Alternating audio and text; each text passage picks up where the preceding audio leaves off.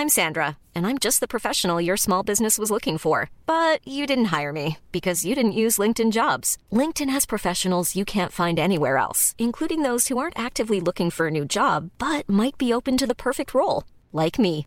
In a given month, over 70% of LinkedIn users don't visit other leading job sites. So if you're not looking on LinkedIn, you'll miss out on great candidates like Sandra. Start hiring professionals like a professional. Post your free job on linkedin.com/people today. Ready to pop the question? The jewelers at BlueNile.com have got sparkle down to a science with beautiful lab-grown diamonds worthy of your most brilliant moments. Their lab-grown diamonds are independently graded and guaranteed identical to natural diamonds, and they're ready to ship to your door. Go to BlueNile.com and use promo code LISTEN to get $50 off your purchase of $500 or more. That's code LISTEN at BlueNile.com for $50 off. BlueNile.com, code LISTEN. Hello, everyone, and welcome to Podcast Horseman. Back in the 20s, we reviewed a very famous team.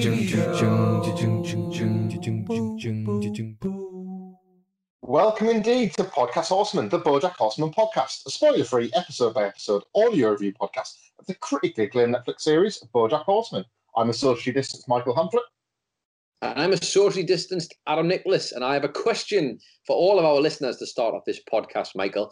Are you a fan of charming but inessential Will Smith movies? Because, slight hitch, you won't find any of them on this podcast, but what you will find are two gentlemen who you can call the front of the plane, Michael, because we are all business to begin with. You can follow this podcast on Twitter or Instagram at Podcast Horseman. Please do give us a follow and send us all your favorite things from the show while you're on. We love to talk ourselves horse about a talking horse, and we hope you do too. If you'd like to follow either of your hosts as well, you can do just that. You can follow me on Twitter at It's Adam Nicholas, or you can follow Michael Hamflett At Michael Hamflett. You can find this podcast on Apple Podcasts, where we'd love you to subscribe. We can find it on Spotify, where we'd love you to follow. You can find it on Acast, where we'd love you to subscribe. Pretty much anywhere you can get your podcast, you can get Podcast Horseman. You can even get it on a Friday on Twitter if you subscribe through Acast, or indeed just want to play it through the Acast player. There'll be a tweet that goes up on the Twitter account every single Friday, same time, same day. And if you want to leave us a 5-star review through any of the podcast apps that do it, we would love you to do that. It gets us up the charts,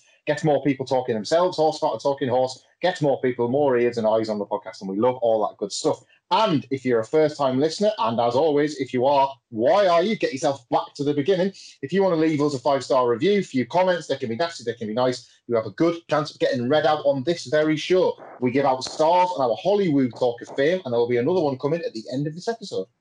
Hooray! More stars, Michael, more stars. That's what we're after. And speaking of hooray, I guess we could go straight into this week's Netflix synopsis for the episode of BoJack Horseman. We are, of course, at season 3, episode 3 it is, and the title of this very episode, hooray! Todd episode. Helpful to a fault, Todd is spread thin doing favours for Princess Carolyn, Mr. Peanut Butter, and a visitor with a potential connection to BoJack Horseman. Now, as we've already established, it isn't Will Smith, Michael Hamflett. For anybody who might have been thinking it is not Will Smith. But would you like to start us off so we can find out who it is? It is not Will Smith, but BoJack is probably wishing he could have one of their memory devices by the end of this one when we find out who indeed it is. It is a Todd episode, and that is where we will start. An orchestra plays in the open air of the beautiful Hollywood Bowl. I guess we'll have to call it in BoJack world. They're reaching the grand crescendo of their piece in front of a packed-out crowd, including a seal playing a cello or a double bass or something along those lines, looking very nervously at the empty chair by their side. A crowd shot shows Todd hurrying through the audience, making it just in time to end the piece and bring the house down with a single strike of a triangle, of which we are led to believe that the piece just wouldn't be itself without that. And we cut to the bar after the show. All the various musicians are sat talking, shooting the shit with their beers. And like members of the orchestra are basically sharing wild rumours of a mythical him figure. There are such stories of somebody being in a prison gang, being a tech millionaire, and being a foreign prince. And they're all true because they're on about Todd. a lion at the next booth along, who we're led to believe is obviously part of this orchestra crew, tells this extravagant tale about how Todd once saved his pregnant daughter, delivering and circumcising the lion baby, and then debating religious ethics with her, all on the ladder of a rescue helicopter while he was trying to perform a circumcision. It turns out he took over as a triangle player on this orchestra about a year ago. We learned this through the dialogue. And the lion notes that one day he kind of hopes that Todd won't show up, in implying that he's been late to this triangle thing before. He says, no man should be asked to give that much. And as he lands on the most profound line on what has been an incredibly profound intro all about Todd bursts out of the toilet in a complete shambles. He's in his tuxedo, but it's all unbuttoned and all disheveled, as well you can imagine. There are greasy handprints all over it. And he explains he's actually been stuck in the toilet for half an hour because he had taco grease on his hands, and that obviously explains why he's had to rub the grease all over himself. It does not seem possible that the man that has just burst out of this bog is the same person that they have spoken about in such hushed and hallowed tones. Feels like the right time, because there's going to be a lot of Todd here, let's be honest. It's not a spoiler-free podcast, but I can spoil the next hour or so by telling you we're going to be talking about Todd. So let's just touch on this intro, an out-of-nowhere way to start a totally out-of-nowhere episode. Absolutely. The brand new and first ever episode of Toddcast Horseman today. And I think everybody's very excited to dive into this world. I know I certainly was when we kind of figured out it was going to be this episode. But the best thing about this whole opening is that as huge as this myth is, so big, in fact, is the myth of Todd that it needs its own animation and illustration style for that exact bit you described, where he's saving the lion and all that kind of thing, is that it's all true, Michael. Every single part of it is true. Every single part. And it goes way back to when we first started doing this podcast. And we talked about Todd as this strange, wise, wisdomful, that's a word now. Wizened. Is he wizened? Wizard. Yeah. Wizened. Yeah. A wizened man. It sounds like he's taking a piss, doesn't it? Wizened. But yes, a super wise character who obviously presents as an idiot, but ultimately strangely sort of prophetic in his nature when he just turns up and has the right answers, even if they're at the wrong time. And apparently it's just carried on. It's just weird how we sort of accrued these over the last 3 seasons or so. But every single one of them is true. That's what I love about this. It's not even a myth. BoJack's got a load of bullshit around him that is actually false. Whereas Todd's is all true and he's never tried for any of it. They're all pushing the ceiling of believability, and yet, as you said, they're all completely legitimate. Now, you will excuse me if I lose my breath during the course of this review, because it's amazing that Todd doesn't during the episode. This goes at a frantic pace, so I will try and cover everything as best as I can.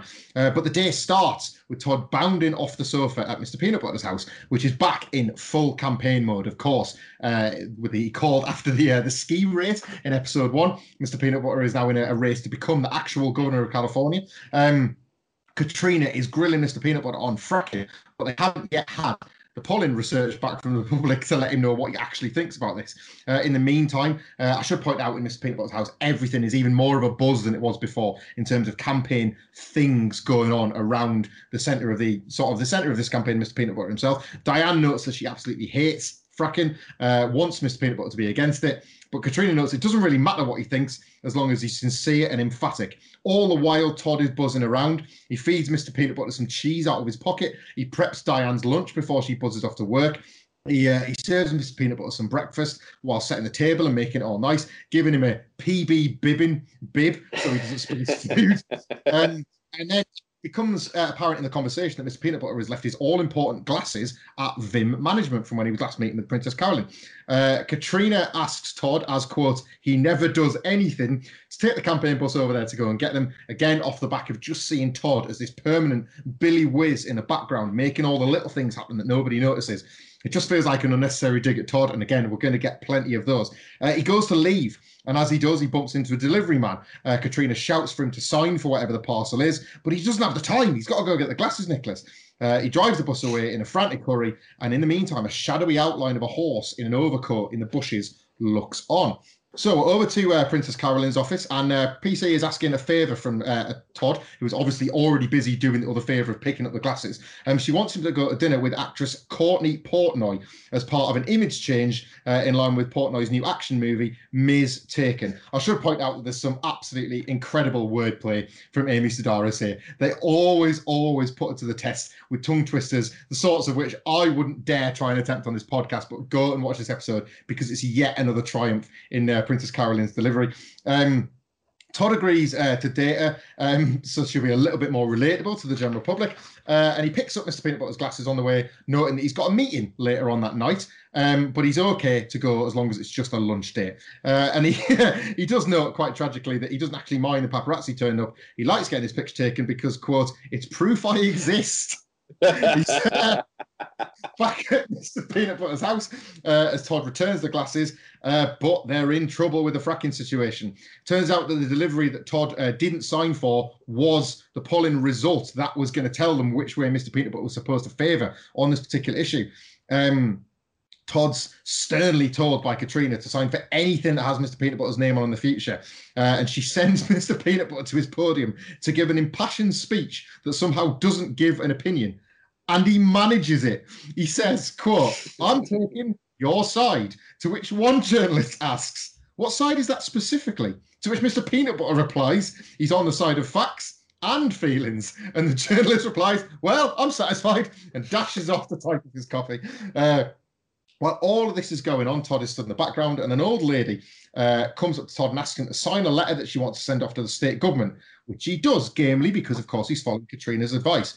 Before he is suddenly gagged and apparently drugged, he comes around, and it's the shadowy horse figure that we saw earlier on. She gives her name, and it's Hollyhock, Mannheim, Guerrero, Robinson, Zilschlag, Sung, Fonzarelli, McQuack. All of those names.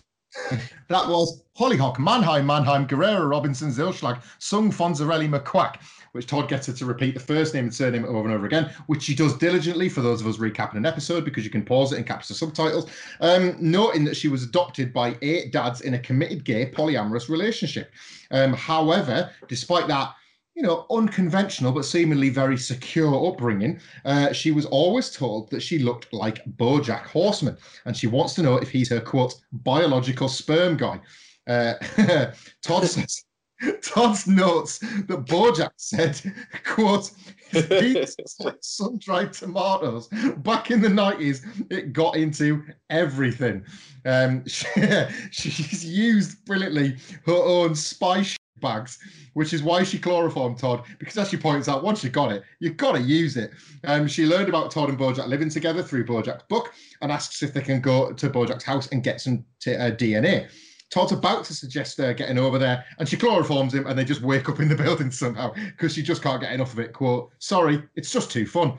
They're about to root around BoJack's house, and there's a great cut and reveal gag here. Todd is just looking, like ambling around looking for DNA, and then we hear Hollyhock somewhere in the distance saying, oh, I think I've got some, and we cut to BoJack himself, passed out, hammered on the couch, surrounded by beer and drugs and pizza boxes. We have no idea how long he's been back in his house because his house was, of course, left a shambles when he indeed left for Michigan, what appears to be around a year ago. She takes the hair out of BoJack's head, and then, which doesn't wake him up, and then says, let's blow, which immediately does, sparking him into life as he suddenly wants any kind of drug that's available to him.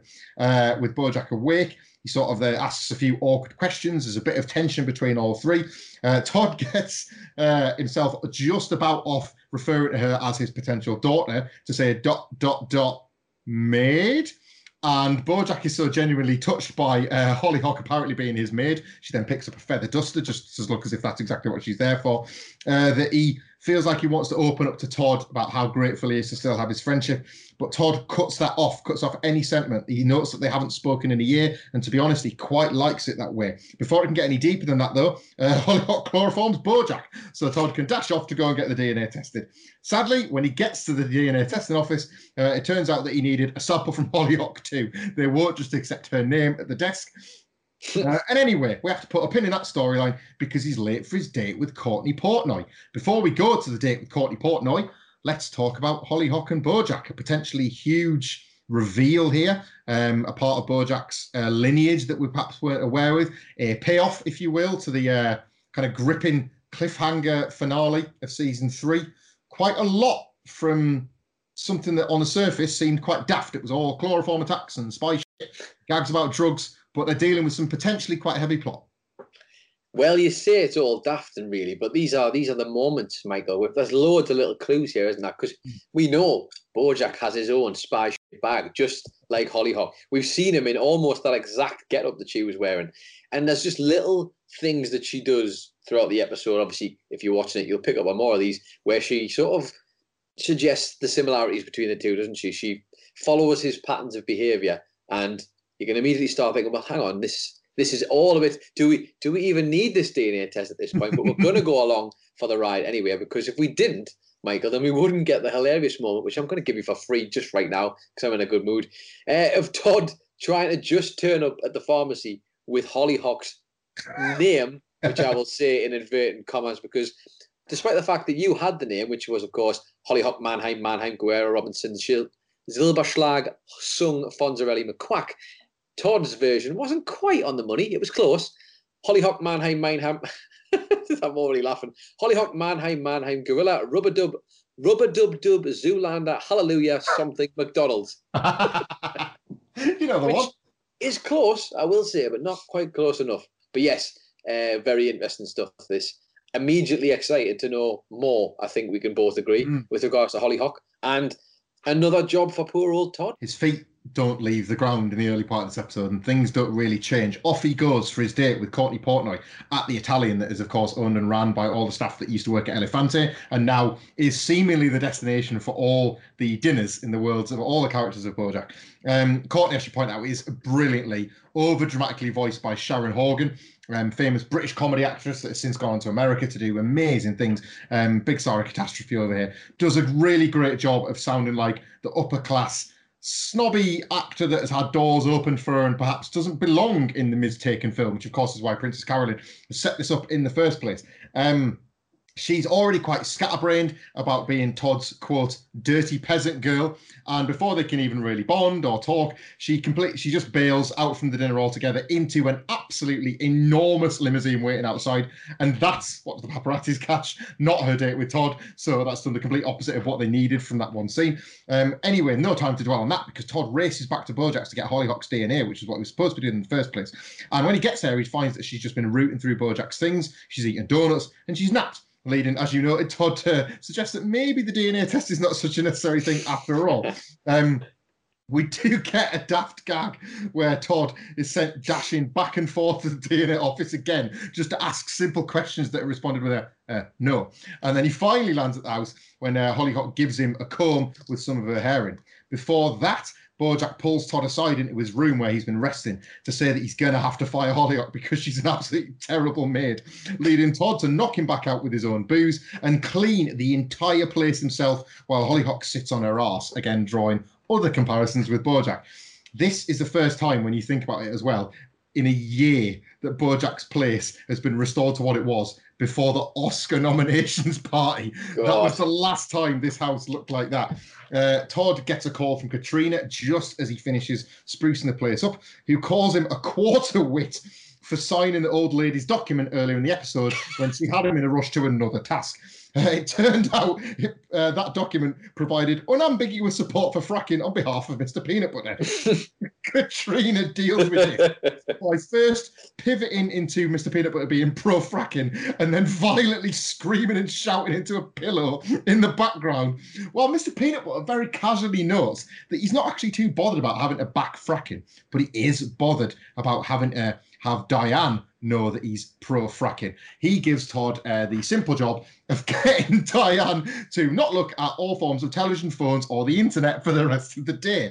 Todd lets Hollyhock know that he's got to go and do this ridiculous task before the DNA test But she's passed out again too. So that's something he has to put on ice to go and do his next thing. We'll do one more cut and then I'll try and get your thoughts on this because, again, this is just a relentlessly packed day for Todd. We cut to Girl Cruise, where Todd, in his latest task, has been dancing at Diane with her back to the monitor, which we learn for 55 minutes. To sort of paint a picture for you here, he is just dancing on the spot, arms and legs flailing wildly. Diane is on one of them sort of feng shui chairs. It's another gag that we always go to where the furniture is slightly different than the Girl Cruise offices. She's got her back to the monitor. She could turn at any moment, but Todd has somehow kept her looking for the better part of an hour with this dance. On the spot, he makes up a name for it. The Samba. At which point, Stefani, should I say, Ralph's sister, comes in and notes how much she loves him. Like everybody does. She can't get enough of Todd. She notes on her way past to Diane that she just loves her articles, even though nobody reads them. Meanwhile, Todd is called again. This time it's by Princess Carolyn, who bollocks him for the lunch going wrong and harasses him into going to a Shark Jacobs fashion show with her instead. She's determined to get this publicity shot of the two of them together. Back to Diane, and Todd advises her, obviously, when she finds herself a little bit upset based on Stefani's comments about the fact that her articles aren't getting reads, aren't getting clicks, to hide her important content in juicy gossip, much in the same way he hides Mr. Peanut Butter's pills inside bits of cheese. Very nicely done there.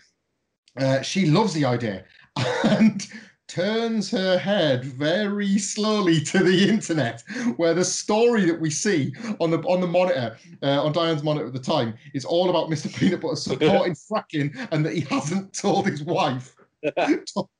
Because she's doing it so ridiculously, cartoonishly slowly at a snail's pace. Todd manages to distract her just again with a panicked lie about Channing Tatum having an illegitimate daughter that's also a current Cordovian refugee. He's tried to hit all the sweet spots. Should point out earlier in the episode, Channing Tatum got a little mention from Bojack because we learned that he's Bojack's neighbour and he's been keeping his post and collecting all his mail in all the time Bojack's been away. He's kind of been a great friend to Bojack despite us never hearing about Channing Tatum before. Todd gives Diane the Bojack and Hollyhock hairs to get tested under the guise that these are the hairs of Channing Tatum and this mysterious daughter, but he begs her to call him first if it happens to be a match. I'll stop there to take a breath because you must be sick of listening to me. Todd doesn't get that opportunity. This is insane. I would never be sick of listening to you, Michael. That would be a lie. It's the people at home I'm worried about. They're the ones, the poor guys and gals at home. But this is like, I mean, what else did we expect from a Todd episode? It was always going to be 100 million miles an hour, popping between different places. And anybody who has never noticed it before will now be fully initiated in the greatest bit of animation probably in this show, a consistent bit. It's just Todd's, the way that Todd runs, where his little his arms are flat at his side and his body runs forward in front of him. His legs are ahead of his body at all times, while his little arms just flail. Like, he doesn't actually move his arms in time. His legs are just flop by his side. If you haven't noticed it already, you will now after this episode. And he's just everywhere, isn't he? Everywhere and nowhere. And somehow, is he actually doing a good job? Is he actually somehow managing to achieve these? It's a series of half jobs that kind of form one whole. I think that's what he's aiming to do. The quarter wit is using the best of his abilities and is almost achieving them, I think it's fair to say. Let's not take away from, the man's been dancing for 55 minutes, Michael. He's distracted probably the most intelligent character in this show for 55 minutes at Girl Cruise. What's particularly elegant, I think is probably the word about this episode, is that, yes, if it feels like racing through the plot, it's because indeed Todd literally races through the episode. They're getting through some pretty significant beats for this season. We've already touched on Hollyhock and Bojack's potential relationship, the DNA test, all the things they've got in common. We've now learned a little bit more about how Mr. Peanut Butter's campaign is going to be shaped. They didn't know what his opinions were until those opinions arrived or until the opinions were thrust upon them. But Mr. Peanut Butter is finding a way to navigate that regardless. We also learn that Diane is in a job that she should theoretically be quite satisfied with, but is realising that perhaps she does want a bit more vindication from the public than those niche articles are giving her. It's just very, very cute in how they drop all of this significant stuff that feels like it's going to be the foundation for the season, like against the backdrop of very silly Todd stuff. Well, that's the thing, isn't it? Because although it is daft and it's a million miles an hour, like one of the biggest things that I noticed watching this through was we get potentially a smoking gun that is starting to form very slowly but surely in terms of Diane and Mr. Peanut Butter. For anybody who, of course, has watched the previous episodes in this season and, of course, the finale of last season, what was the very last thing that Stefani was asking Diane? Would she be prepared to write an article on her husband should it come to that while he was doing things like running for the governor of California? And all of a sudden, Michael, I don't know, but it feels like some big issues are starting to crop up here that may or may not drill into the heart of things. It's great as well. I love the way in which Stefani has been so relentlessly positive about Diane's work, and yet the one minor negative is the thing that Diane clings onto. It's a comment on comments section culture, which is such a common thing now. Obviously, for anybody that listens to us, it's something we're both relatively experienced of with working at What Culture, but this is something that is kind of bleeding into regular life now in the form of anyone that exposes themselves to Twitter or Facebook or really any kind of social media. You always hear about it. Those negative remarks are the ones that are going to stick regardless of all the positivity that others give you or indeed the positivity that you're able to take on yourself. And that happens to Diane over the course of, a 30-second conversation with her boss? Yeah, and I think Stefani's whole character is very much, she's of the next generation, the forward thinkers who are trying to usher in this era, or certainly the pioneers of this era. And unfortunately, that brings with it all of the negative side of things that maybe don't get said. She's always so passive. It's really, I think that's the most notable thing. Just the way she talks to Diane is really sort of disarming, isn't it? Because Diane, for all intents and purposes, is probably smarter than her in terms of what she wants to tackle, in terms of life experiences and what she wants to do. Whereas Stefani, as we know, is kind of coming from the Stilton family, isn't she? The Stilton Hotels, as we found out, which is Ralph, of course, as well.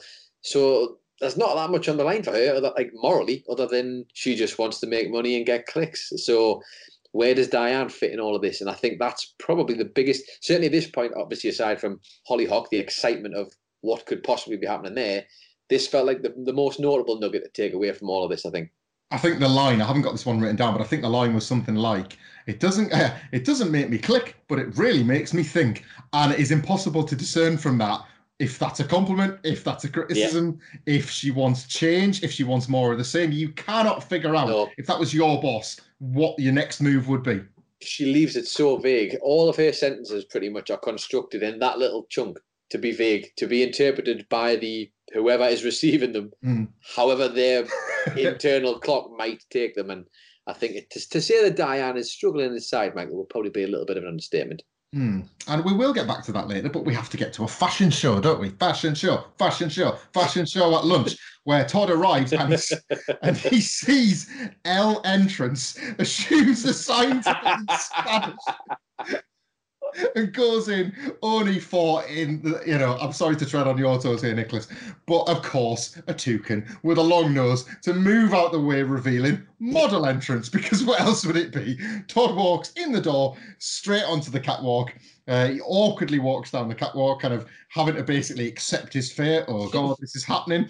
He's just pelted with abuse and various items for the crowd. But he begs off from the whole thing, saying, quote, isn't fashion for everyone? Now, you and I might think that's the stupidest question to ask at a fashion show, but because it's Todd, Shark Jacobs and Tim Gunn, actually having just seconds earlier been the ones to throw him abuse, and in Tim Gunn's case, a sewing machine, suddenly agree, saluting his message, saluting the idea that Todd has somehow returned fashion to the people, and his look of that red hoodie and the yellow hat is a hit. Diane rings in the meantime to say that the DNA was a match, so at least she did listen to Todd and got in touch with him first. So Todd races over to Bojack's away from the fashion show, where they're in the process of stitching together a new red hoodie, which is going to be this season's hottest item, to get back to Bojack's to let Hollyhock know that it's a match. Bojack is so impressed with her work as a maid, because of course all he's seen is the work that Todd has done, that he sent her round to Channing Tatum's house as a thank you for collecting his mail while he was away. We learn in this conversation that Bojack hasn't told Diane that he's back before reeling off a host of various drug dealers and other randoms that he has. Quite interesting, of course, that we know that Diane was the one desperately reaching out to him, and now he's there, he doesn't have the guts to reach out back to her. He takes a moment to get hugely deep and profound about how lucky he is while Todd's in the room and while Todd's done all these things to him, just how grateful he is to have a friend like Channing Tatum. Todd's dejected acceptance of Bojack's complete ignorance to him entirely is both heartbreaking and heartwarming, because Todd looks disappointed for a split second in Bojack's decision making, and yet so expectant of it that he's able to leave in an instant. Bojack asks him to go around to Channing Tatum's house and tell him that he can't be his friend anymore because he can't deal with breaking another heart. To which Todd just replies, okay, as if he's got nothing else on that day. Todd races again, runs comedically round. They do put in these run cutscenes. I've never noticed it, but there's always a cutscene. He races round to break the news to Hollyhock, who is, of course, pretending to clean Channing Tatum's house, that it's not a match. Decides to give her that news, possibly off the fact that he's just been let down by Bojack again and maybe doesn't pass that one on to her. That's just speculation. But Diane knocks on the door. On the other side of the door, she is there trying to obviously speak to Channing Tatum because she's got this DNA match and she's got this big story to write, forcing Todd on the other side of the door to do a ludicrous off-base impression of Channing Tatum, which is just him speaking in a deeper, slightly New York affected accent for some reason. As Diane shouts through that there was a DNA match between the two samples that she'd been given, she'd got hold of. Hollyhock hears that from inside the house and puts two and two together. But in the meantime, Diane admits to who she thinks is Channing Tatum that she can't do the story anyway. She just doesn't want to be that kind of journalist. Todd, still doing the stupid voice, notes how much integrity she's got for going there first and telling them all about it before even beginning to write the story, inspiring Diane to keep at journalism, to keep at the writing. All the same, she leaves in a much better mood than she was. She dashes off saying, "Love Harvey movies," and then leaves the scene completely. And as Todd turns round to try and take stock with Hollyhock again, she's gone. The curtain flutters in the window. We assume that she had left through her window. Before he can deal with that, he gets yet another angry call from Princess Carolyn about yet again not being seen with Courtney Portnoy, and vanishes off to meet her in a bar. It's obviously after the fashion show. She's now dressed in $50,000 versions of his clothes. And they actually briefly talk and sort of bond. Todd mentions a meeting that he was supposed to go to tonight, which is, of course, the meeting that he mentioned earlier with Princess Carolyn, which we haven't heard about since because nobody's let him get any bit of his day in for a goddamn split second. But he's worried now about that meeting that it isn't going to be what he wants it to be. They eventually get packed together. With them now all calling Todd, the paparazzi that is, calling Todd a supermodel boyfriend. So the whole point has yet again been missed because Courtney Portnoy is mixing with the exact wrong people to get him taken over the line. And it gets worse because Courtney tells the gathered masses how they're now engaged. Todd replies with, "Hooray, I'm confused." He goes back to Bojack Horseman's, again races back, and he tells Bojack that he's Hollyhock's father. Bojack learns of this news while he's pouring a drink for himself. I think it's whiskey. And the whiskey just pours and pours and pours out of this glass as Bojack just replies with non sequiturs. But don't even relate to what Todd's saying. "You're her father. I'm Bojack Horseman." He just keeps saying things like that as the whiskey spills everywhere, forms a little puddle on the carpet. He takes the news quite well when he kind of comes to realise that perhaps she doesn't want anything to do with him, and maybe that's for the best. He tries to make it about himself and how he screwed things up with Todd because of what happened with Emily. He notes that he slept with the only girl Todd loved, but Todd says that maybe he didn't love her. And this sidelines into another conversation about Todd possibly being, whisper it, asexual. Although, don't whisper it, say it out loud, which Todd does for the very first time to Bojack. Bojack is a supportive, friendly ear. He is at very least completely acceptant of it as a sexual choice, Todd's personality preference. He doesn't judge him in the slightest for this, but he rushes too quickly into assuming that because Todd didn't have feelings for Emily, that must mean that he's not done anything wrong now, missing the point entirely about just all the ways he's hurt Todd and the layered and deep betrayal that Todd felt over the course of about 2 or 3 years of their friendship. Todd says he's not ready to be friends, but they can be more than not friends. And he leaves Bojack's house saying, "Welcome back, Bojack. It's good to see you." That's kind of enough for them for now. Bojack's doorbell goes again, and it's Hollyhock. Before we get any conversation, though, we fade to Todd going to the asexual support group meeting at Bellican's Bar. So he has at least managed to attend that meeting. He's managed to, having braved it with Bojack, be able to brave the possible benefits of going to meeting with other like-minded people. And finally, to end where we began, we are at the Hollywood Bowl, where he finally misses his triangle spot. The proud lion sits in the middle of the stage, looks wistfully out into the crowd and says, "Good for him." And credits. Oh, I'm knackered. I'm as tired as Todd looked. And breathe, Michael, and breathe. To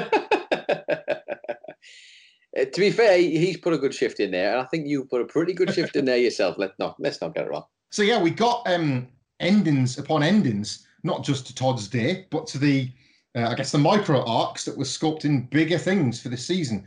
We got this introduction of this Courtney Portnoy and a resolution of sorts, just not in the form that we would have expected. She is far from a one-note joke because she's just got engaged to Todd, one of the central characters in the show. As you've said, Diane and Mr. Peanut Butter's situation may rear its ugly head because Diane has decided to stay in this field when it looked as if all was lost. Todd has kept her in the game. BoJack Horseman is back in Hollywood and doesn't know where he stands with anyone, but at least now he knows where he stands with Todd. Their friendship isn't exactly back on track, but it's on Todd's terms.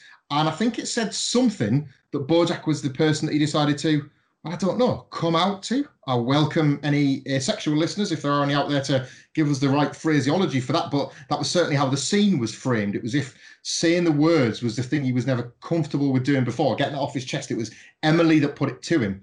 And Todd has said, in a number of different contexts, that he's not about labels. But here he was, and it was to BoJack, of all people, a guy who, for all we thought their trust was long lost, this appeared to be the building, albeit very small, of a new bridge between them. Yeah, a series of endings to Todd's long and stressful day. We've come a long way, haven't we, from the very beginning of that episode? 27 minutes, yeah. There's so much going on now that was not going on at the start of this episode. And here's my hot take on all of your little dive in, the plentiful dive in that we've had there. Normally when we finish this episode, we're talking about how much BoJack Horseman has ruined everybody else's life and his own, probably, to some degree. This episode, there's a reason this is a Todd episode, and think about everything that Todd does in this episode, apart from maybe, accidentally not signing the papers and then accidentally signing the wrong papers, which, in his defense, isn't his fault, I don't think. I don't think he can be blamed for that. Everybody he interacts with pretty much ends up better off. Is that true? That is true, yeah. He reinvigorates Diane through a long game, shall we call it. He resolves. BoJack Horseman as a TV show never resolves on purpose. Yeah. Todd does nothing but that. And I feel like that's definitely a creative choice where we've ended on an up note. This is, ironically, we've ended on the high note, which we don't get. Because they don't give us it. The triangle obviously isn't there Todd rather isn't there to play the triangle. So the high note is, of course, the fact that the episode just ends on a high note. And I just think the fact that he managed to reinvigorate Diane and give her purpose again, even though somewhere down the line, I guess technically he could have started up here. Well, there's definitely an issue here with Mr. Peanut Butter. She's not happy about the fracking. She's not happy about the fracking. She's not going to be happy about the fracking. Let's put it right. He's given BoJack a little bit of a bit of carrot and stick there in terms of, he's put the past behind him for now, even if he wants to take it slow. As you said, personally, he's come out, or whatever the phraseology is, and for the first time accepted that he might actually be an asexual and gone to his first meeting, no less. He's also managed to get the Courtney Portnoy situation down to a certain degree, even though it's not what he wanted, what Princess Carolyn wanted, it still worked. And on top of that, Michael, he's now a supermodel who has inspired what we can assume is a $50,000 version of the clothes he wears, which are now being made by fashion designers, which is just... It's returning clothes to the people. You know what it is? We call this an incredible day. Todd just calls it Wednesday, doesn't he? Just whatever day it was. It's just another day in the life of Todd. But yes, everything and everyone that Todd touches turns to gold, which is rare. It really is rare, because usually it turns to when BoJack gets It's a rare change, but I think you've probably done enough diving into the narrative of it all, and I've given you what I can probably give you. So why not? Should we go back and dive into some of the horsing around section of this episode, where we go back to the beginning of the episode and we find all of the little small details, all the things you might have missed, all the Easter eggs, all those tiny little things that maybe you were just not paying attention to that were happening right around you under your nose and you just didn't see it. If you're looking for plump lips that last, you need to know about Juvederm lip fillers. With Juvederm Volbella XC and Juvederm Ultra XC, your lip look, whether it's subtle or bold, can last up to 1 full year with optimal treatment and no additional maintenance. Find a licensed specialist and see if it's right for you at Juvederm.com today. That's JUVEDERM.com. Add fullness to lips in adults over 21 with Juvederm Volbella XC or Juvederm Ultra XC. Do not use if you have severe allergies or a history of severe allergic reactions, or if you're allergic to lidocaine or the proteins used in Juvederm. Tell your doctor if you have a history of scarring or taking medicines that decrease the body's immune response or that can prolong bleeding. Common side effects include injection site redness, swelling, pain, tenderness, firmness, lumps, bumps, bruising, discoloration, or itching. As with all fillers, there's a rare risk of unintentional injection into a blood vessel, which can cause vision abnormalities, blindness, stroke, temporary scabs, or scarring. For full, important safety information, visit Juvederm.com. I'm Sandra, and I'm just the professional your small business was looking for. But you didn't hire me because you didn't use LinkedIn Jobs. LinkedIn has professionals you can't find anywhere else, including those who aren't actively looking for a new job, but might be open to the perfect role, like me. In a given month, over 70% of LinkedIn users don't visit other leading job sites. So if you're not looking on LinkedIn, you'll miss out on great candidates like Sandra. Start hiring professionals like a professional. Post your free job on linkedin.com/people today. Hey, I'm Ryan Reynolds. Recently, I asked Mint Mobile's legal team if big wireless companies are allowed to raise prices due to inflation. They said yes. And then when I asked if raising prices technically violates those onerous 2-year contracts, they said, "What the f*** are you talking about, you insane Hollywood ass?" So to recap, we're cutting the price of Mint Unlimited from $30 a month to just $15 a month. Give it a try at mintmobile.com/switch. $45 up front for 3 months plus taxes and fees. Promo rate for new customers for limited time. Unlimited more than 40 gigabytes per month. Slows full terms at mintmobile.com. Probably a bit like Todd, to be honest, flying around so fast that much is happening. He couldn't possibly take it all in. But don't worry, because I'm here to do just that. So let's go back to the very start of the episode. We find ourselves at the performance, as you described, the orchestral performance at the Hollywood Bowl. As you see Todd doing his massive undertaking of trying to get from the furthest back point of the bowl to the front where he's supposed to be actually playing. I don't know how he's managed to do that, to be fair, but then again, this is Todd. Why would he think to go in the back? Who knows? We'll see a bunch of stuff here, but one of the key things is you'll see there's many different musicians in the orchestral performance. One of them, though, the most notable, is the Willie Nelson Criminal, who you will recall has been seen throughout the show on various different points as he's trying to get his life back on track after the initial introduction of being in prison with Todd in season 1, episode 6. Our A story is a D story, I think it is. And he's the man who actually knifes a man to death in front of Todd in prison. And that is something that obviously he's trying to put behind him, Michael, by playing an instrument in the orchestra. It's pretty much the same thing. I also thought it was brilliant that they actually make reference to that. You mentioned how they talk about the various different things Todd has done. I heard he played before he played Triangle, he was in a prison gang, hence that episode we've just mentioned. The Tech Millionaire, of course, being the Abracadabra situation that he had going on. And then the Foreign Prince, of course, being a reference to the fact that he was, of course, the Prince of Cordovia, at least for a day, and may or may not start a genocide, if you recall correctly, earlier on in this season. In this show, rather, should I say. Just a quick nod to the stunning animation or illustration, if you want to call it, for the stuff where they're talking about Todd's mythological saving of the lion. I just thought it was beautifully well done. We've seen it before with other storytelling elements in the show. No exceptions here. Beautiful, beautiful stuff. And, of course, the lion saying that he hopes one day wouldn't show up for his triangle part is, of course, a knowing wink and a nod to Ben Affleck from Good Will Hunting, where he says to Matt Damon that he hopes one day he goes and knocks on his door and he just isn't there, which, of course, ends up happening at the end of that film. Sorry, I've just dropped a huge spoiler for that film. If you haven't seen it, so there you go. Enjoy that one. Sorry, guys and gals. Anyway, opening credits are the same as always. Let's move on quickly and hope you forget that.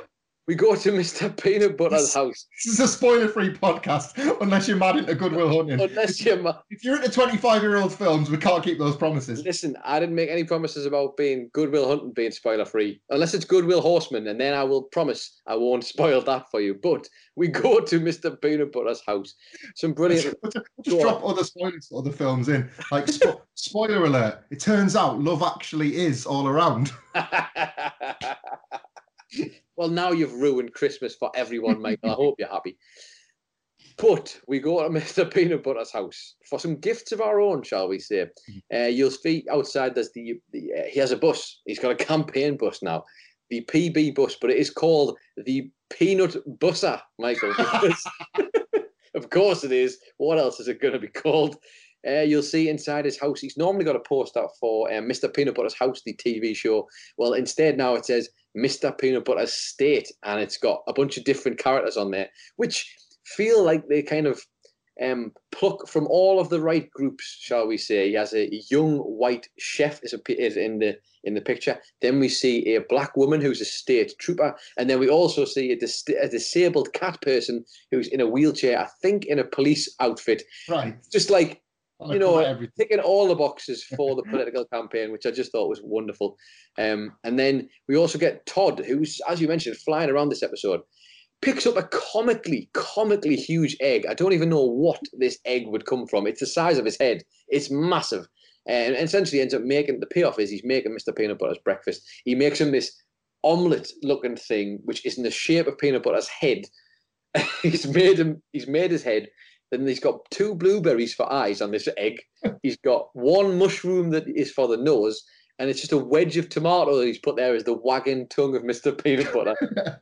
As you, of course, mentioned, Peanut Butter wears a bib, PB Bibbin, which has written on it, of course, a reference to PB Living, his company, their company that they work together for. We've mentioned this before, but the man who delivers the papers, of course, works for Fed Ox. Just thought we'd chuck that in there for posterity because, of course, this is BoJack Horseman. Everyone's got an animal equivalent. We go to Princess Carolyn's office, and I'll try me hand at this, Michael, seeing as how you flirted with telling us all about it. But Princess Carolyn is talking all about Courtney Portnoy. She's having a conversation with Todd. She says, you know the actress Courtney Portnoy? And Todd says, she portrayed the formerly portly consort in the Seaport Resort, and to which Princess Carolyn says, Courtney roles like the formerly portly consort are Courtney Portnoy's forte, but she's got a new action movie, Mistaken, it's called. Of course, a nod, by the way, we should still point out, the female equivalent, she plays Mr. Takens. Mr. Taken from the Taken movies, which we all know. She plays his niece. Just thought it was such a huge guy myself. Mr. Taken. You know, Mr. Taken from the Taken movies. I bet you can't tell me his name, though. I love that guy. I certainly couldn't. Like that. We go to Mr. Peanut Butter's house once again, and there's just a few cute gags here. As Katrina is talking to Mr. Peanut Butter, she calls him middle-aged Yeller, of course, and not to not being old Yeller, but not quite there yet. We get Hollyhock's full name, which I always think gets a good laugh. Hollyhock Mannheim, Guerrero, Robinson, Zilberschlag, Sung, Fonzarelli, McQuack, which is not to be said drunk, but probably not to be said sober either, truth be told. You've already given us the wonderful sun-dried tomatoes joke, but once again, for the people in the back, in the cheaper seats, BoJack used to say that his penis is like sun-dried tomatoes because back in the 90s, it got into everything. I also thought it was hilarious that, of course, Peanut Butter, while he was doing, he was talking to the crowd, wasn't he, and trying to tell them he was on the side of the facts, but he's also on the side, Michael, of the feelings. And why might he also be on the side of the feelings? Because I don't know if you know this, but once upon a time, Nana Peanut Butter once said that there's always time to talk about feelings, Michael, because feelings are the ceilings of our heart, and a leaky feeling ceiling leads to a flood of blood, and I'm cold.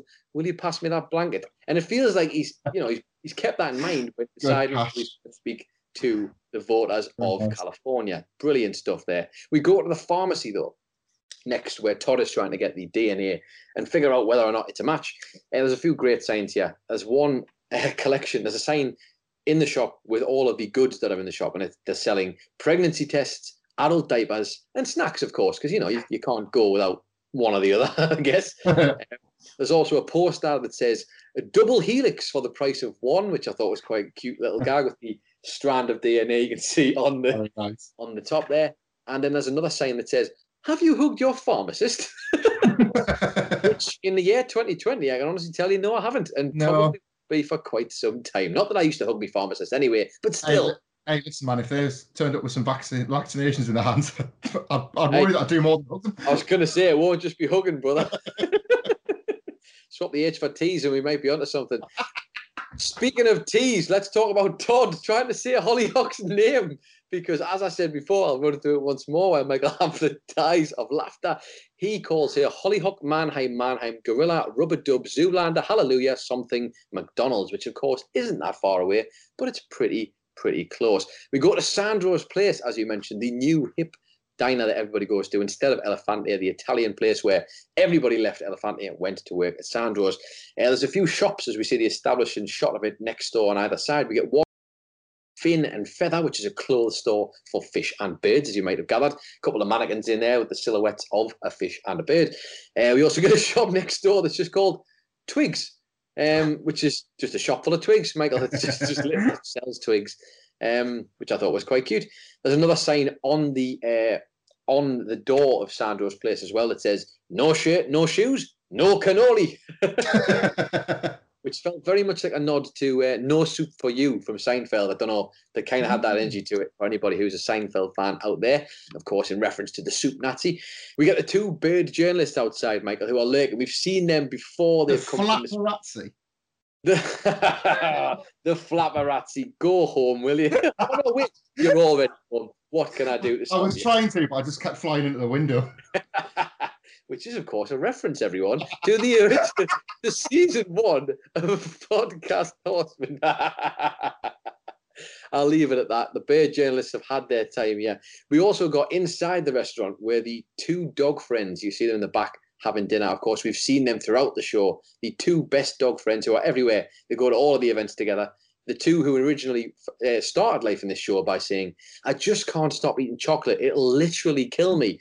They are there having their lunch in the background. And also in the background is a woman having food with her child, who is actually the woman whose pram Bojack always steals and ends up using it for various different things throughout the show. She sat there having dinner with her kid, which I thought was quite a cute little nod. We haven't seen them two in a while, actually. And Bojack hasn't been around to steal their pram.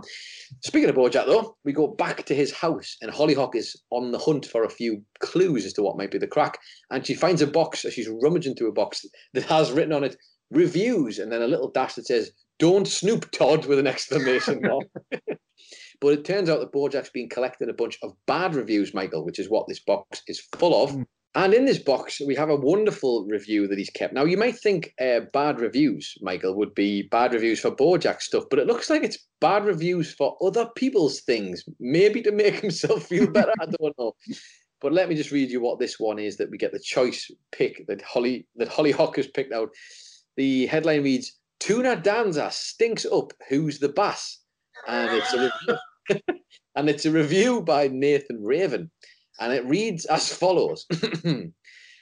I'm not sure I'm going to be able to make it through this, but here we go. The multitude of problems with Who's the Bass begins with the title. Tuna Danza is a tuna, and Judith Light is clearly the bass.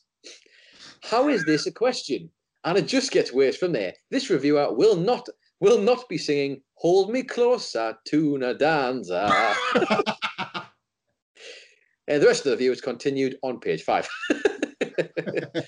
Brilliant little gag. That Tuna Danza, that had me laughing earlier on. Doesn't have any Elton John gimmick glasses or anything on, but, we can dream. The show is only so good, I suppose. Also, Hollyhock can be seen throughout this scene later on, eating, she's snacking on some potato chips. The potato chips brand is Hay Chips, I guess similar to Lay, but also the fact that she's a horse, Michael. Of course she is. That's why she's eating Hay Chips. We go to Mr. Peanut Butter's house now, though, and on the TV, one of a few gags we'll see at this point, when we discover that Peanut Butter has accidentally become pro-fracking, the headline reads on MSNBC, Labrador Refracker. as opposed to Labrador Retriever, of course, because Mr. Peanut Butter is now into fracking, Michael. I guess we'd better get used to it. We go across to Diane, though, at Girl Crush. Some fascinating things here. On her computer screen, a few gags that are going on here. There's one headline that reads, "New study shows people only read headlines," apparently, which, of course, feels very pointed given her situation. And I'm sure you and I could probably, relate to this, having worked in a factory of our own. And then also on the side, you'll see there's a bunch of, obviously on a website, it says top links on the side and a little bar. And normally that would be links to other websites, but of course, it's the world of BoJack Horseman, Michael. So it's literally the top links, 3 pictures of 3 different cats who are all there, like links. The cat, Michael, of course, wonderful stuff. And then you also get another 2 articles that sort of slide across as Diane's talking. As you mentioned, one of them has a headline that reads, 65% of dogs found to favour kibbles over, Michael, which is an interesting bit of statistics there, but also reads as follows then. A recent study of canine grocery shoppers' preferences found that chunky, chewy num-nums are selling at a rate of 21.7%, higher than bitty meat nibbles, Michael. The mouth feel of the larger morsels makes every consumer feel like a good big dog. A safe food scientist, Curly Bassett, PhD. I can't imagine what kind of animal Curly Bassett is, Michael, but I'll leave that to your imagination. There is, though, of course, another headline that slides across when Todd turns up that is Mr. Peanut Butter, pro-fracking, hasn't told wife. We go back to Princess Carolyn's office and we see her computer screen. Again, we get more Courtney Portnoy shenanigans here. She's reading an article on Variation magazine, which we've covered before on this, and it says, Portnoy sans boy annoyed.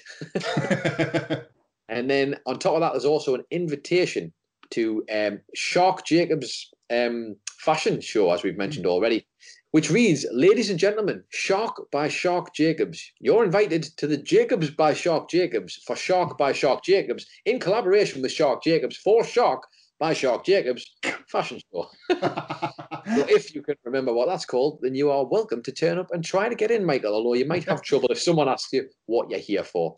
We do indeed, though, go to the fashion show, but on the way we see Todd doing his funny run as he's running past a bunch of shops and heading towards the fashion show. But as he does run past those shops, we will see there is a sheep who is stood outside of a store. We can't really see what the store, it looks a bit like TV World, it says, and the sheep has got a sign on, he's basically one of them, where the signs where you wear it on your body, and it says, "The end of the world is coming," Michael, because he's a sheep. Of course, it's not the end of the world, it's the end of the world. Then we go into the actual fashion show itself. As you mentioned, Elle Entrance is a great popper that had me howling at the time. Interesting that the toucan was there as well, was the one that covered up the sign, of course. Not exactly relevant at the time, but a princess, I was going to call her Princess Hannawald there. Lisa Hannawald obviously went off to eventually make the show Tuka and Bertie, and I wonder how much of a flirtation that was with the creatures in the show. But inside the fashion show, though, we do get a bunch of, the audience are notable here, and for good and bad reasons, Michael, which I'm going to get into, which is a rare thing. I do have a bad word to say about this episode, which is rare for an episode of Podcast Horseman and BoJack Horseman indeed. But the guest in the audience, of course, we get Shark Jacobs, who, believe it or not, Michael, is in fact a shark, who's meant to be Shark Jacobs, of course, the fashion designer. You also get the critic, the fashion columnist, consultant who you mentioned, Tim Gunn, who's also there and noticeable if you know, of course, what Tim Gunn looks like. There's also the critic with the scarf, who we've seen in many different things. He's been like at Todd's rock opera, he's been at house parties, all sorts, a purple scarf, glasses, the sort of hair on the sides. He's everywhere, and it seems he's on the pulse of this. But unfortunately, Michael, this is where my criticism comes in here.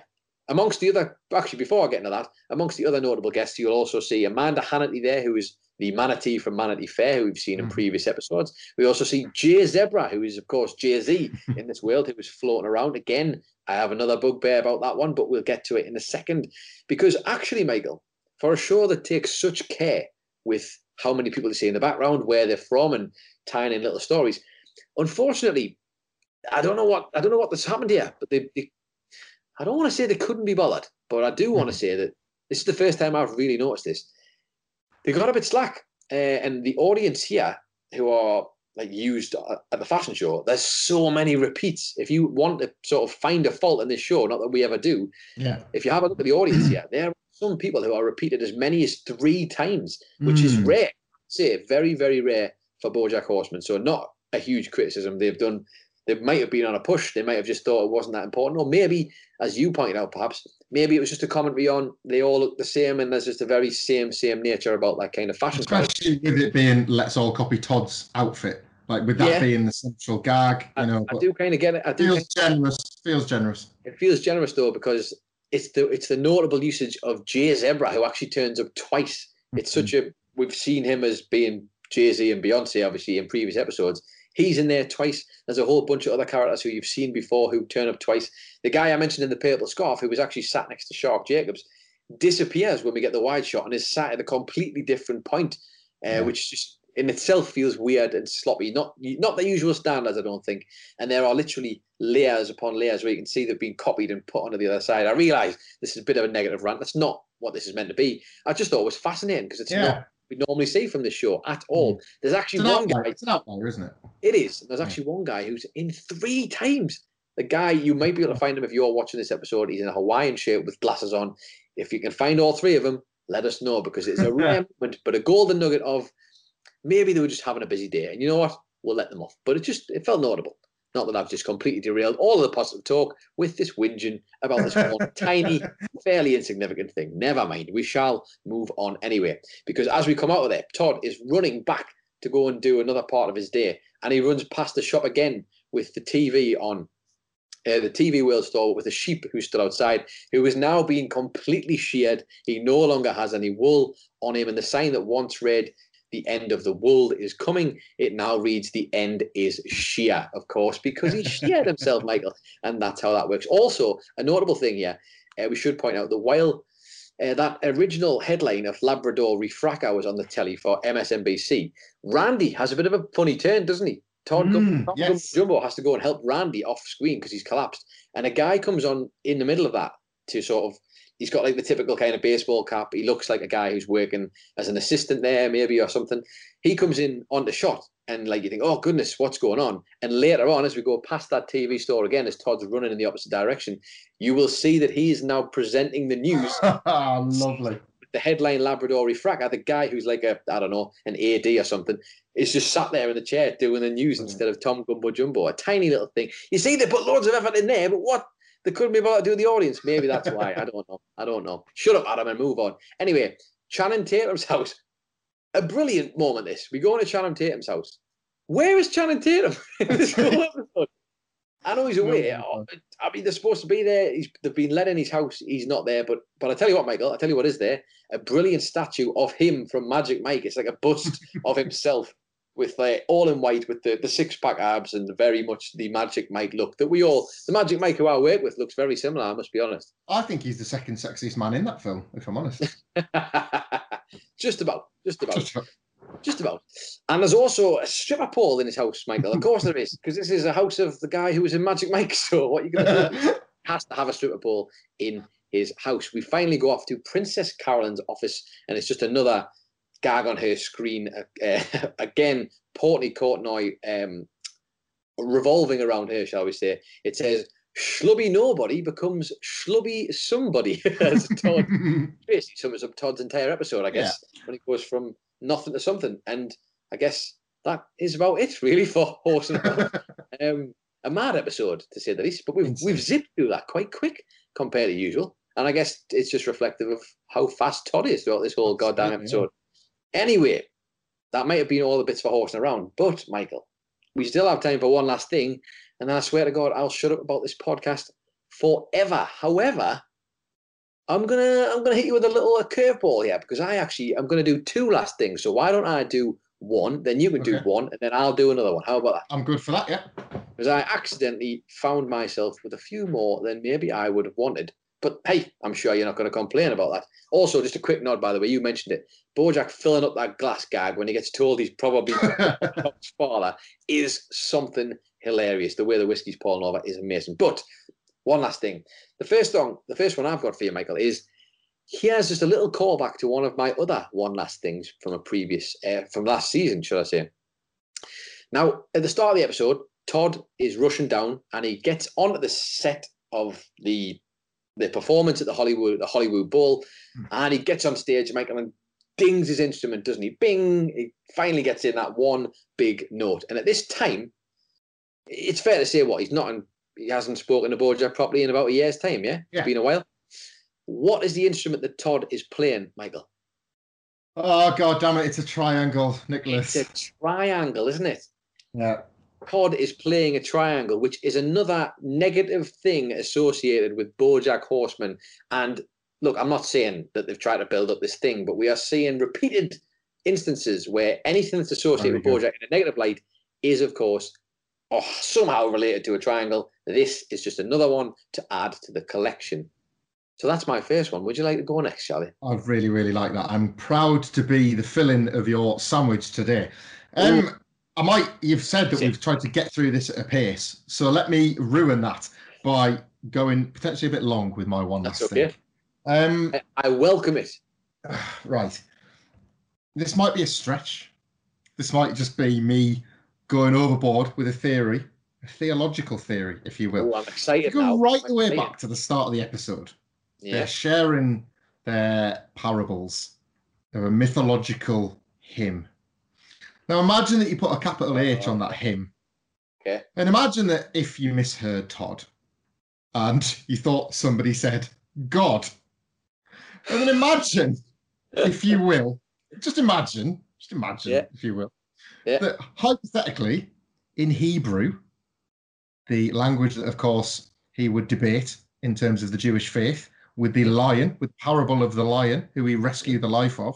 Imagine if in Hebrew, Chavez was to mean, may God protect. And imagine, over the course of an episode, this character with mythological stories, with a name that means may God protect, with a first name that sounds an awful lot like God, this man just goes and he arrives and then he solves and then he moves on from one to another and he resolves. And imagine if in this very same episode, should God be coming back to Earth, he would walk past somebody that would have signs that say things like the end of the world or the end is here, of course, with parodies because it's BoJack Horseman. Mm-hmm.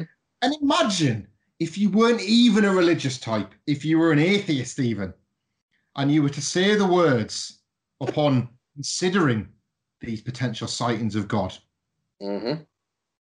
Sometimes the idea of something is better than the truth. Dear me.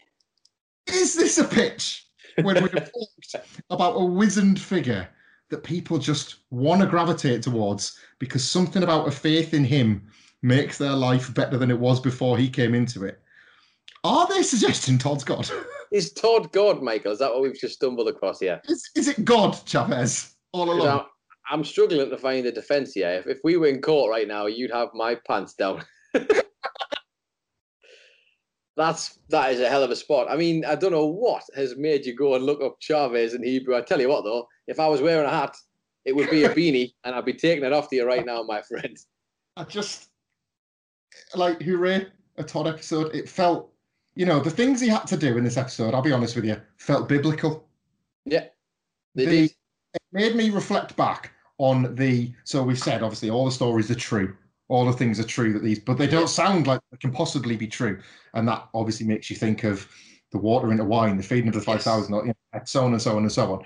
And yet they go one further to the one that can't possibly be animated because we can never verify that Todd saved that lion's daughter from drowning, had a conversation about Jewish ethics, circumcised the lion on a ladder as they were being helicoptered to safety. It's that sort of story that somebody of faith may have repeated from the Bible. And again, that's their faith, where an atheist would be like, that's bollocks. That's just what somebody would retort to that lion. Just felt the more I looked into this, the more there was to look at. And the more I'm thinking about it, what kind of footwear does Todd wear, Michael? Sandals. Because I had this prepped before we started recording.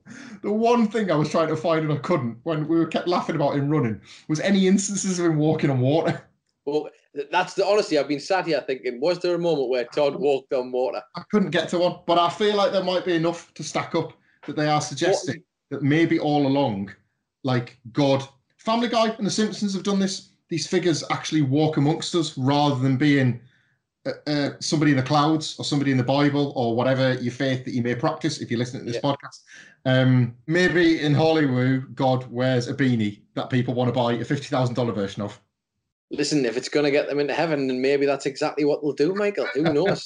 Who knows at this point? But that is, I mean, it's an outstanding pull, that. Like, I mean, again, hats off to you for that, because that is absolutely wonderful. Mine is another follow-on to that, which probably balances out quite nicely. We've gone from this amazing take to one that is a callback in itself. It comes from Hollyhock.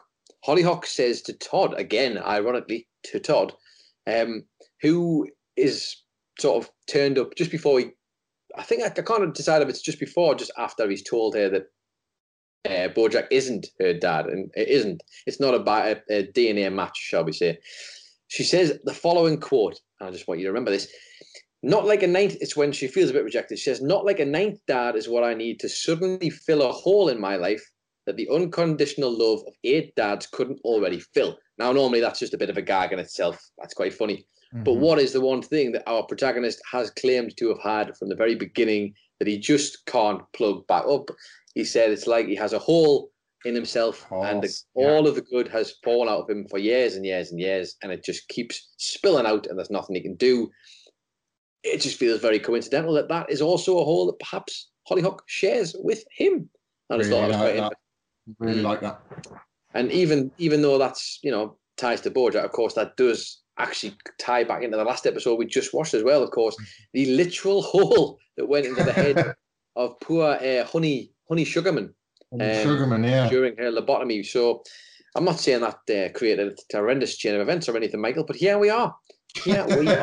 It's just anyway. It's made me think. Sorry, as well. Just we're going to do episode 4 next week, and we're going to preview that in just a second.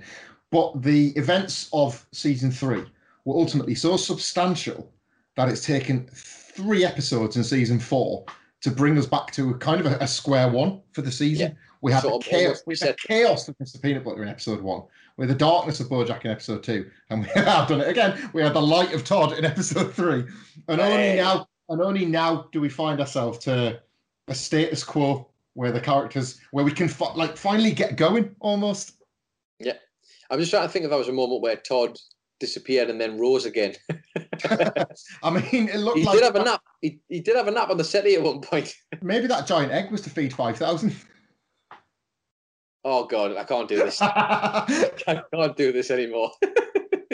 Please, if you find any more instances of that within this episode, do send us them at Podcast Horseman. I tell you what, we might as well just dive straight into our plugs for the show in general. Why not? From there, it seems like a good enough jumping off point indeed. So as I said, if you want to follow this podcast, or you want to indeed share your favorite bits from this episode, previous seasons, you can find this podcast on Twitter and Instagram at Podcast Horseman. We have spent 3 seasons now and into the 4th trying to grow a community of people who enjoy Bojack Horseman and enjoy listening to a podcast about it. And if that's your sort of thing, please do give us a follow and genuinely have as many chats with us as you want about anything to do with the show. Of course, we can only talk about things that are up to where we are in the show, because this is, of course, a spoiler-free podcast, unless you're talking about Good Will Hunting.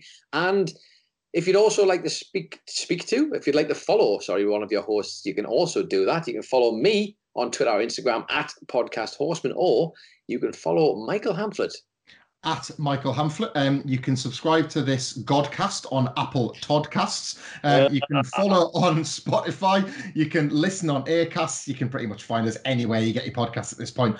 On Apple Podcasts, we would love you to subscribe and leave a review. On Spotify, we would love you to follow and leave a review. On Aircast, we would love you to subscribe. And if you don't want to subscribe, but you want to listen through the Aircast player, you can do so through our at Podcast Horseman Twitter account every Friday, like clockwork since January 31st, 2020, baby. That podcast has dropped onto that feed. feed, and this week will be no different. You can listen to it through the player there. It's all embedded. It makes it nice and easy for you. And again, to go back to Apple Podcasts, if you want to leave us a 5-star review, that would be lovely. It gets us up the charts. It gets more people listening. It gets more people downloading. It gets more people talking themselves hoarse about a talking horse and building that community. And every week we will be inducting somebody into our Hollywood Talk of Fame. And this week is no different.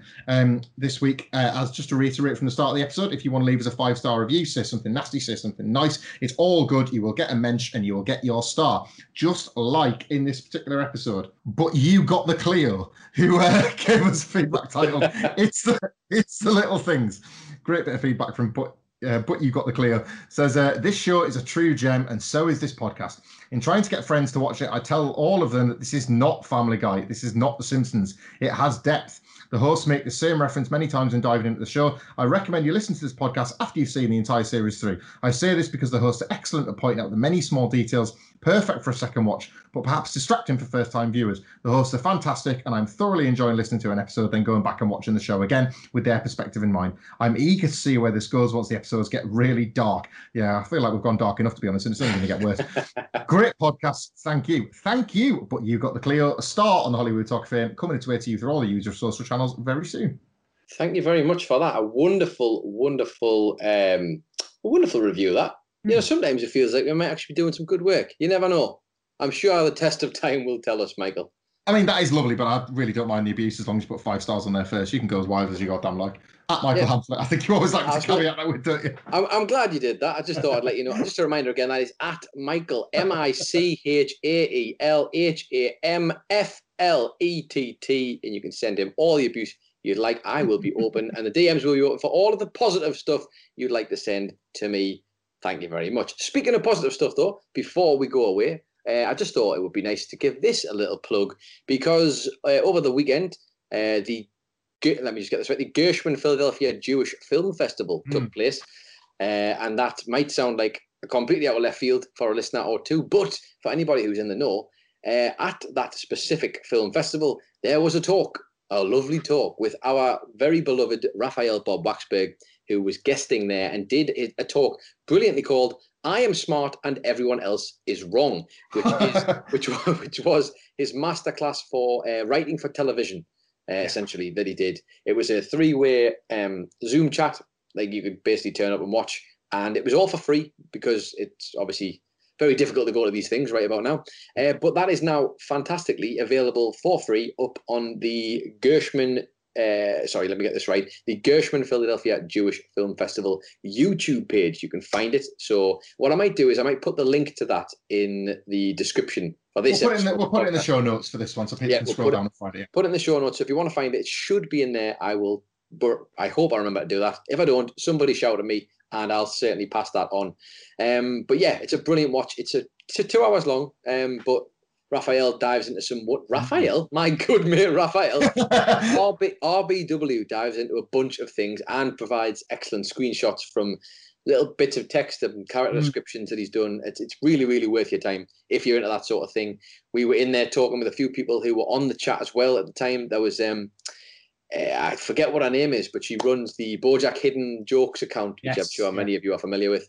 There's lots of people in there. Nice chat. Yeah, really nice positive chat room in there. So if that sounds like your kind of thing, please do go and check that out, because it's an extra little bit on top of this. Of course, I will preface that with, if you haven't watched the whole show, maybe be careful, because there will be spoilers in there. But other than that, if you're happy to go in, by all means, please do. In terms of a production note for Podcast Horseman, of course, there were a lot of questions that tread on our toes for the finale, so I'm going to have to come up with a whole load of new stuff when we get RBW on there, because he covered all sorts of ground. I was having to tick off all the questions that I had planned for him.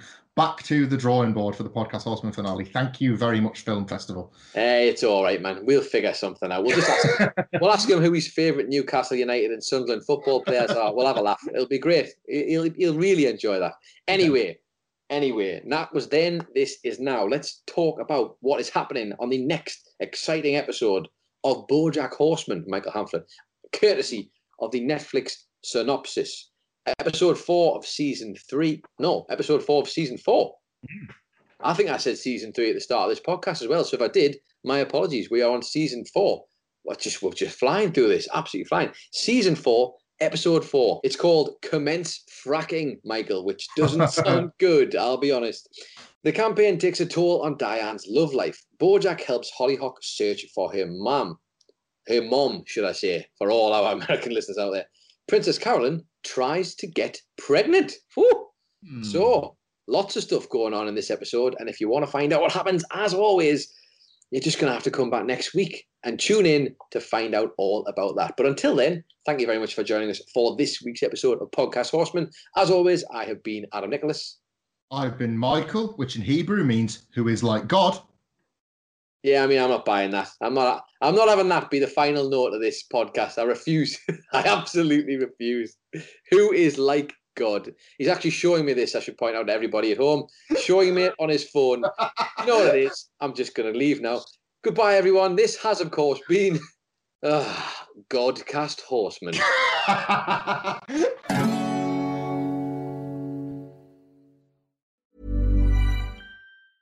Hey, it's Paige DeSorbo from Giggly Squad. High quality fashion without the price tag. Say hello to Quince. I'm snagging high-end essentials like cozy cashmere sweaters, sleek leather jackets, fine jewelry, and so much more. With Quince being 50 to 80% less than similar brands. And they partner with factories that prioritize safe, ethical, and responsible manufacturing. I love that. Luxury quality within reach. Go to quince.com/style to get free shipping and 365-day returns on your next order. Quince.com/style. Planning for your next trip?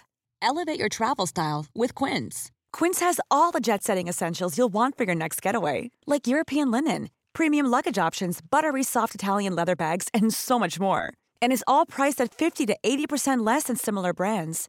Plus, Quince only works with factories that use safe and ethical manufacturing practices.